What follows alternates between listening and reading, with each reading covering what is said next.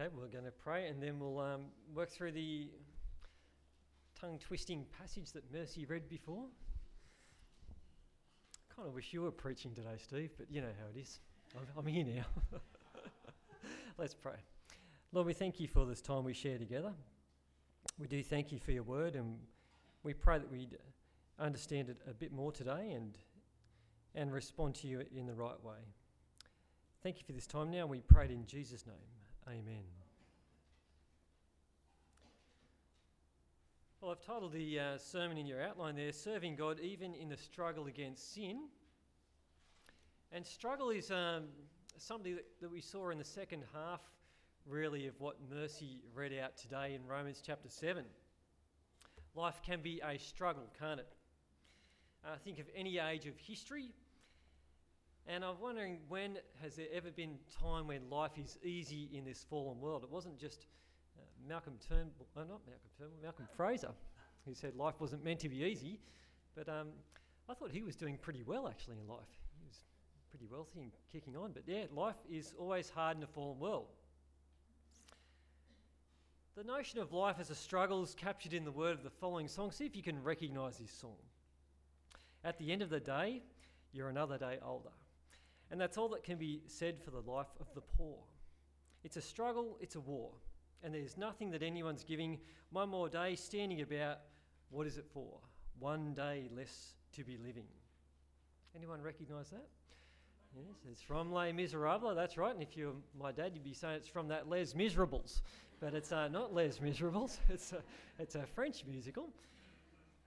People can really understand life described that way, can't they? Life as a struggle. And there are different dimensions to the struggle in life, aren't there?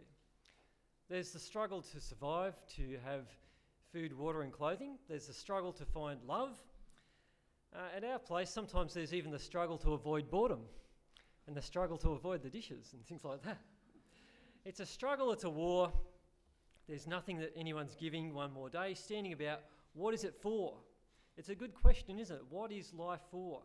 Is there any hope? Is there any value in struggling? Well, as we look at God's word today, the struggle that's on view is the struggle against sin. That's the struggle that Christians come up against. Is sin worth struggling against? Well, some have denied that Christians even needed to bother with this struggle. But what about you? How about you? Do you struggle with sin? Is it grinding you down? Do you feel like giving up in the struggle? Well, hopefully God's word will have some encouragement for both you and I this morning. Now, the context for this chapter is coming because Paul's got two groups in the church that he's dealing with. Some have come from a Jewish background, some have come from a pagan background where they might have been idol worshippers. But we see that he's dealing with this topic of the law, and some criticism that Paul's faced has come from people with that law background. They've said, look, if you don't have the old covenant, then it's probably the case that you're not even going to worry about sin. That criticism came because Paul's gospel pointed to the fact that salvation and life with God comes without being under the old covenant. And so they thought, well, if there's no old covenant, if there's no law of Moses, then life would just be characterised by the Christians as licentiousness, just indulging in sin, revelling in sin. And that sort of arguments come up earlier in this book of Romans. If you turn to chapter 3, verse 8, if you're just flipping through your Bibles there, I'll read 3, verse 8. Why not say, as we are being slanderously reported as saying, and as some claim that we say, let us do evil that good may result. These people are saying, look, if you don't have the law, just go and do evil. That shows God's goodness even more. And in last week, in chapter 6, verse 15, Paul deals with the topic of whether Christians should continue to sin or not. 6:15 says, what then? Shall we sin because we are not under law, but under grace? E.g., since we're not under old covenant, we're under the new covenant. Should we just continue to sin? So Paul's critics are saying Paul's message just leads to more sinning. Now, it's in this chapter, Paul's saying ultimately by the end of it, there is a struggle with sin that Christians have. But it's still true that they're not under the old covenant. Let's begin and have a look at this now in chapter 7. As I said earlier, Paul begins to address Christians that seem who might have had a Jewish background. We see that in verse 1, "For I'm speaking to those who know the law." That seems to be him directing his attention to those Jews from Christians from a Jewish background. And he's underscoring there is a new life that they've been called to. And it's a type of change that's happened, described as a release or a discharge from the law. Let me read from verse 1 and 2. "Do you not know, brothers and sisters, for I am speaking to those who know the law, that the law has authority over someone only as long as that person lives? For example, by law, a married woman is bound to her husband as long as he is alive. But if her husband dies, she is released from the law of marriage." So far, so good. Paul's saying, picture a situation when a husband has died and the wife is no longer considered married to him, which sounds kind of logical, doesn't it? You know, he's died, we're with him so far. But the point is, she's now free to remarry. Paul makes that point a bit clearer in what follows from verse 3. "So then, if she marries another man while her husband is still alive, she's called an adulteress. But if her husband dies, she's released from that law and is not an adulteress if she marries another man." We're starting to see where he's going. He's using this analogy to talk about a change in the covenants. Those who were once Jews under the old covenant are a bit like the woman whose husband died. That's who they're sort of identifying with. That old covenant arrangement, whose time is now finished, that covenant's come to an end. And that's a bit like the husband who's died. And so in this situation, the woman is free to remarry. And the analogy holds true that the people of the old covenant are now free to become members of the new covenant. There is a release, there is freedom that's reinforced in verse 4. "So my brothers and sisters, you also died to the law through the body of Christ, that you might belong to another, to him who was raised from the dead, in order that we might bear fruit for God. For when we were controlled by the sinful nature, the sinful passions aroused by the law were at work in our bodies, so that we bore fruit for death. But now, by dying to what once bound us, we have been released from the law, so that we serve in the new way of the Spirit, and not in the old way of the written code." So to sum this section up, just like the woman who's released from her dead husband, who's now free to remarry, Paul's saying that Jews have been released from the old covenant, they've died to the law through the body of Christ, and the result is that they can serve God in the new covenant, serve in the new way of the Spirit. There's a change. They're free to serve under the new covenant. Not to serve in the old way of the written code, but in the new way of the Spirit. Now, the analogy, did you notice that it breaks down a little bit? On the one hand, Paul's saying Christians have died, and on the other hand, he's saying Christians are, figuratively speaking, free to remarry. But the concept is Christians are released from the old covenant and they're free to be members of the new covenant. Where the analogy was that the husband died, not the wife. So that's just how it lines up. But we get the concept. Now Paul's tapping into the idea that now that they've moved on to the new covenant, there's room to actually not just indulge in sin. He doesn't talk about, Christians, now that you're members of the new covenant, you can do what you like. It's not like that. The challenge is now to bear fruit for God. That's what we see. Not reveling in sin, but living by the Spirit. And so at this point in the story, we've got to remind ourselves once again that Paul's come into criticism. Some have argued that his gospel, apart from law, leads to a license to sin, leads to indulging in sin. But in this chapter, he's going to say, no, there is still a struggle against sin, but that doesn't mean that Christians come under the Old Testament law. They serve in the new way of the Spirit, as we see in verse 6. Now, in the past, sometimes Christians might have been tempted to not think that they are the legitimate people of God. They might have been tempted to think from people from a Jewish background that they've got to take on the Old Covenant. And so they might have taken on some of the food laws, or thought that they've needed to circumcise their children. Some might have felt they even needed to take arms and fight for the Lord, or even take back land in Palestine, the Promised Land, which we're told is actually a shadow of a heavenly reality.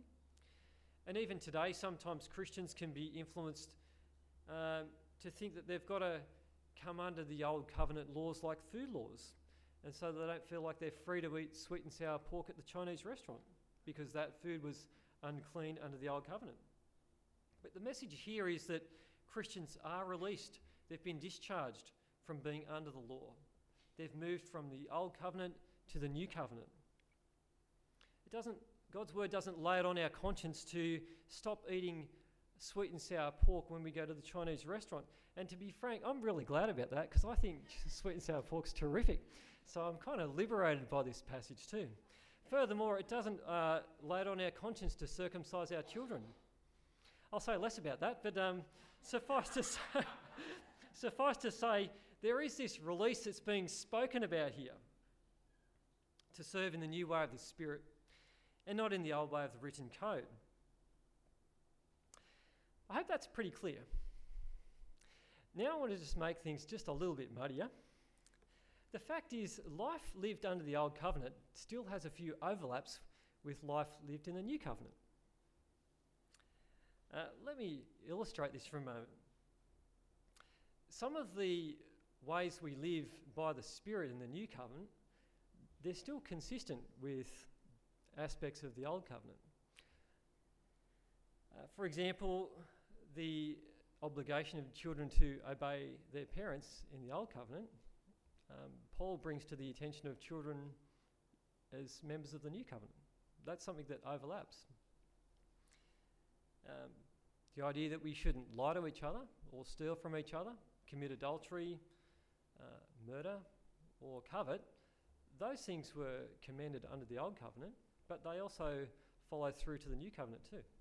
In fact, I don't think when we go to be with the Lord in heaven, there's going to be, people lying to each other. Or what stealing might look like then, I don't think it's going to happen either. So there's some things that seem to be continuous through both covenants, right through to heaven.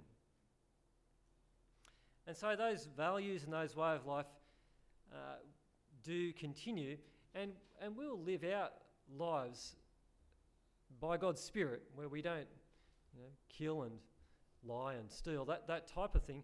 But we'll do that not because we're under the Old Covenant. We serve in the new way of the Spirit. Paul's got more to say about serving in the new way of the Spirit in chapter 8, but suffice to say, he doesn't bring us back under the Old Covenant. This is some of what's said in chapter 8, verse 5. But those who live in accordance with the Spirit have their minds set on what the Spirit desires. The mind controlled by the Spirit is life and peace. The sinful mind is hostile to God. Suffice to say, those who live by the Spirit are now called not to be reveling in sin and just treating life as though sin doesn't matter. The challenge is now to bear fruit to God. So Paul's not against the law per se. He's just against the idea that Christians are going to be dragged back under that old covenant. He's against the idea of legalism, and he's against the idea that some people might use the law in such a way to imply that, say, even Gentiles aren't the legitimate people of God.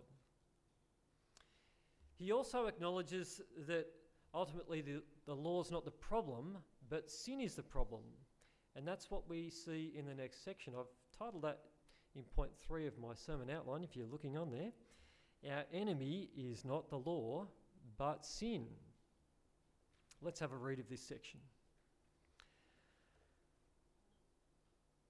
What shall we say then? Is the law sinful? Certainly not. Nevertheless, I would not have known what sin was had it not been for the law. For I would not have known what coveting really was if the law had said, "You shall not covet." But sin, seizing the opportunity afforded by the commandment, produced in me every kind of coveting.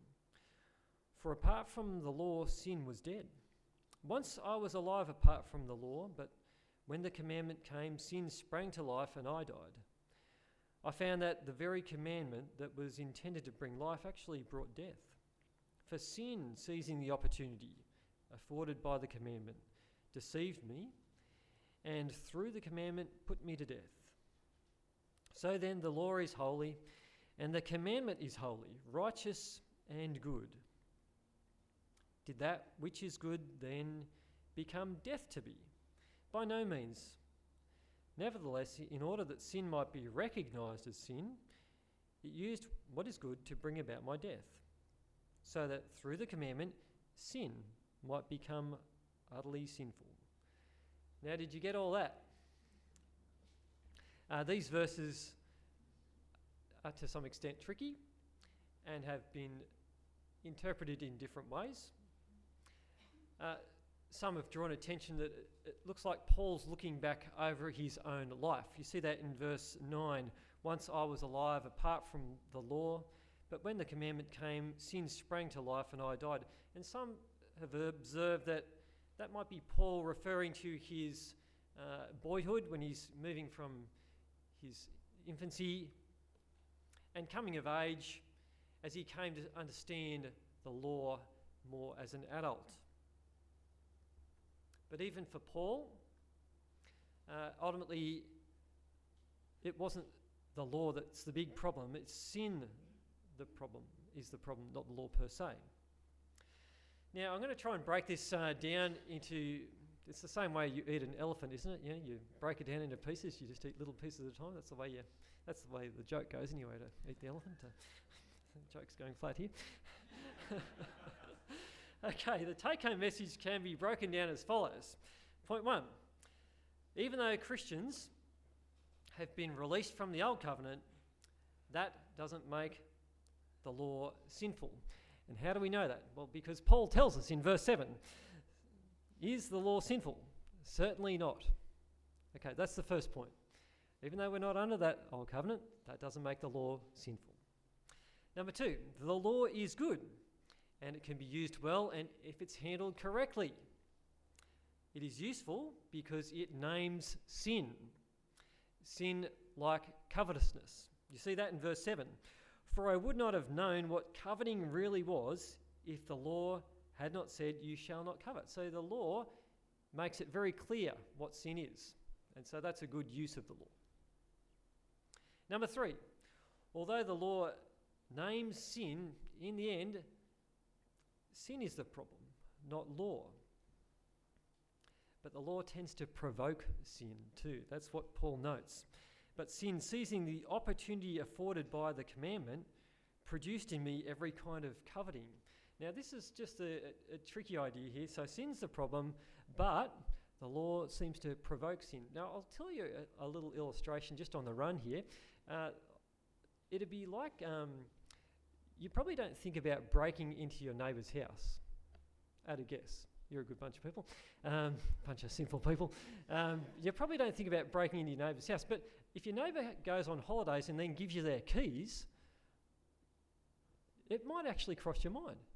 Wow, I've got the keys to this house. I think that's the kind of thing that's being said here. You wouldn't even think about it until you get given the keys and you realise, wow, I've got actually... Yeah, don't tell my neighbours this, by the way, but but I think that's what Paul's sort of saying here. When as soon as the law says don't covet, you think, coveting, yeah, okay.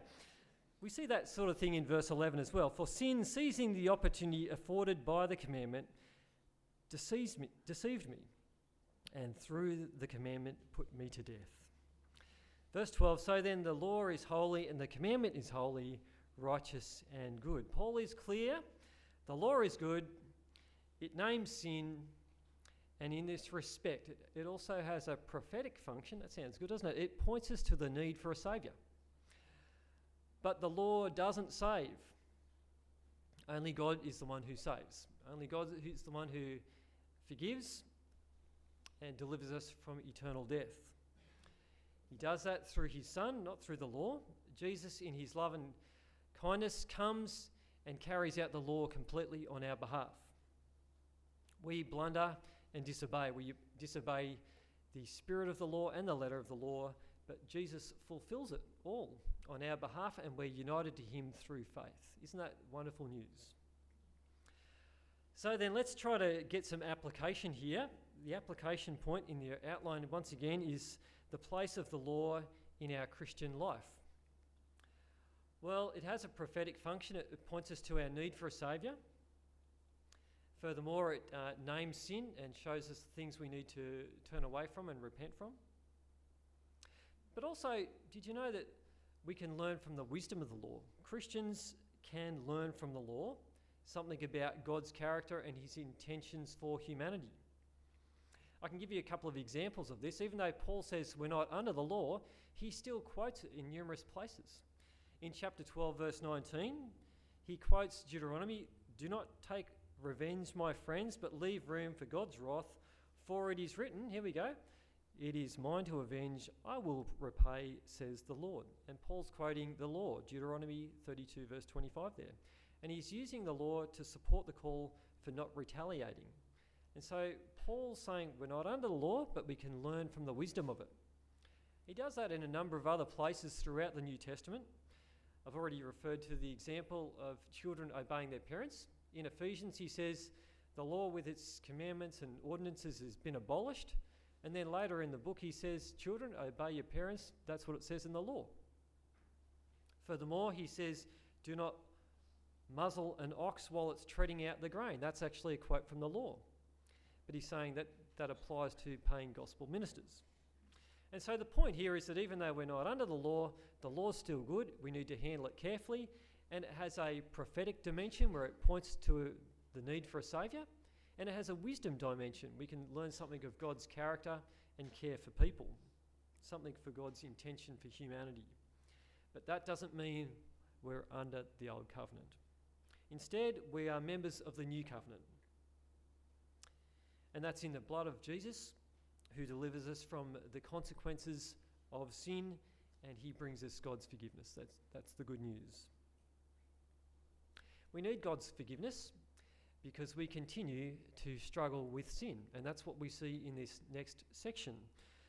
Point 4, the struggle we have in this age is really shown in verses 14 through to 25. I'm going to read that. "We know that the law is spiritual, but I am unspiritual, sold as a slave to sin. I do not understand what I do, for what I want to do, I do not do, but what I hate, I do. And if I do what I do not want to do, I agree that the law is good. As it is no longer I myself who do it, but it is sin living in me. For I know that the good itself does not dwell in me, that is, in my sinful nature. For I have the desire to do what is good, but I cannot carry it out. For I do not do the good I want to do, but the evil I do not want to do, this I keep on doing. Now if I do what I do not want to do, it is no longer I who do it, but it is sin living in me that does it. So I find this law at work. Although I want to do good, evil is right there with me. For in my inner being, I delight in God's law, but I see another law at work in me, waging war against the law of my mind and making me a prisoner of the law of sin at work within me. What a wretched man I am. Who will rescue me from this body that is subject to death? Thanks be to God, who delivers me through Jesus Christ our Lord. So then I myself in my mind am a slave to God's law, but in my sinful nature a slave to the law of sin." The essence here, once again, is that the law is good, even though we're not under the law, as we've seen earlier. And Paul reminds us that, Okay, even though we're not under the law, that doesn't mean Christians don't struggle with sin. He does struggle with sin.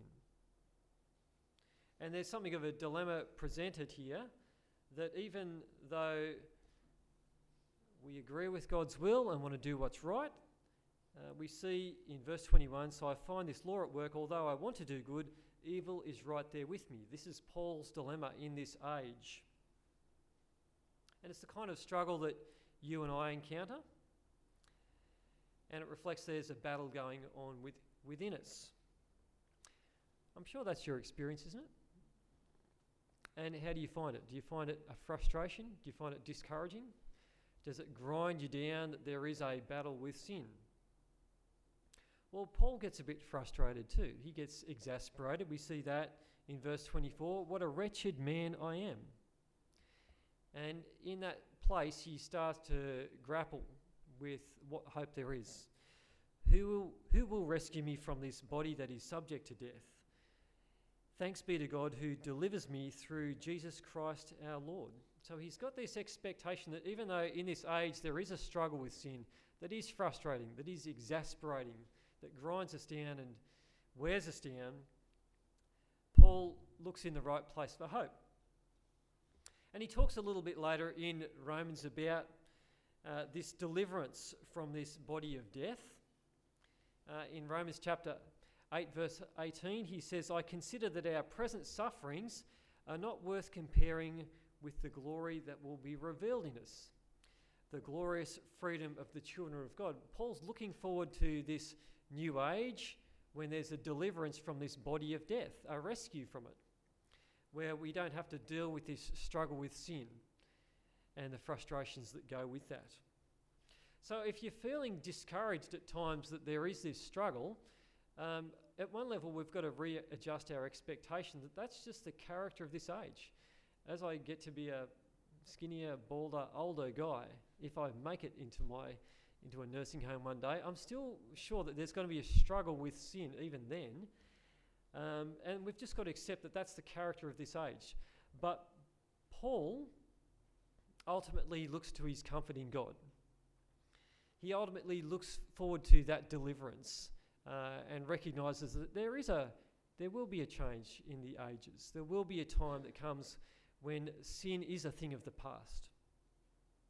And so in this season of struggle that we have, we've got to look at Paul's hope and make that our own as well, and maintain our hope in the future sense of salvation.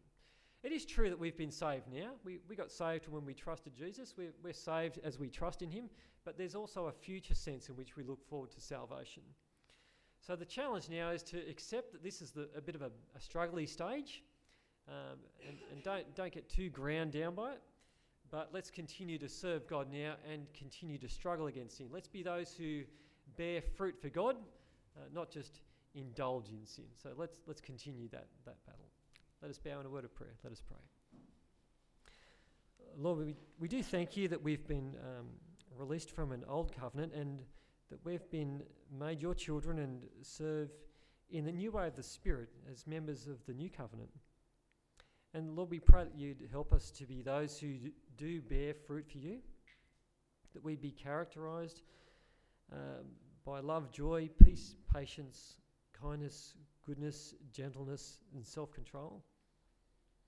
And Lord, we pray that you'd help us to be those who do continue to struggle against sin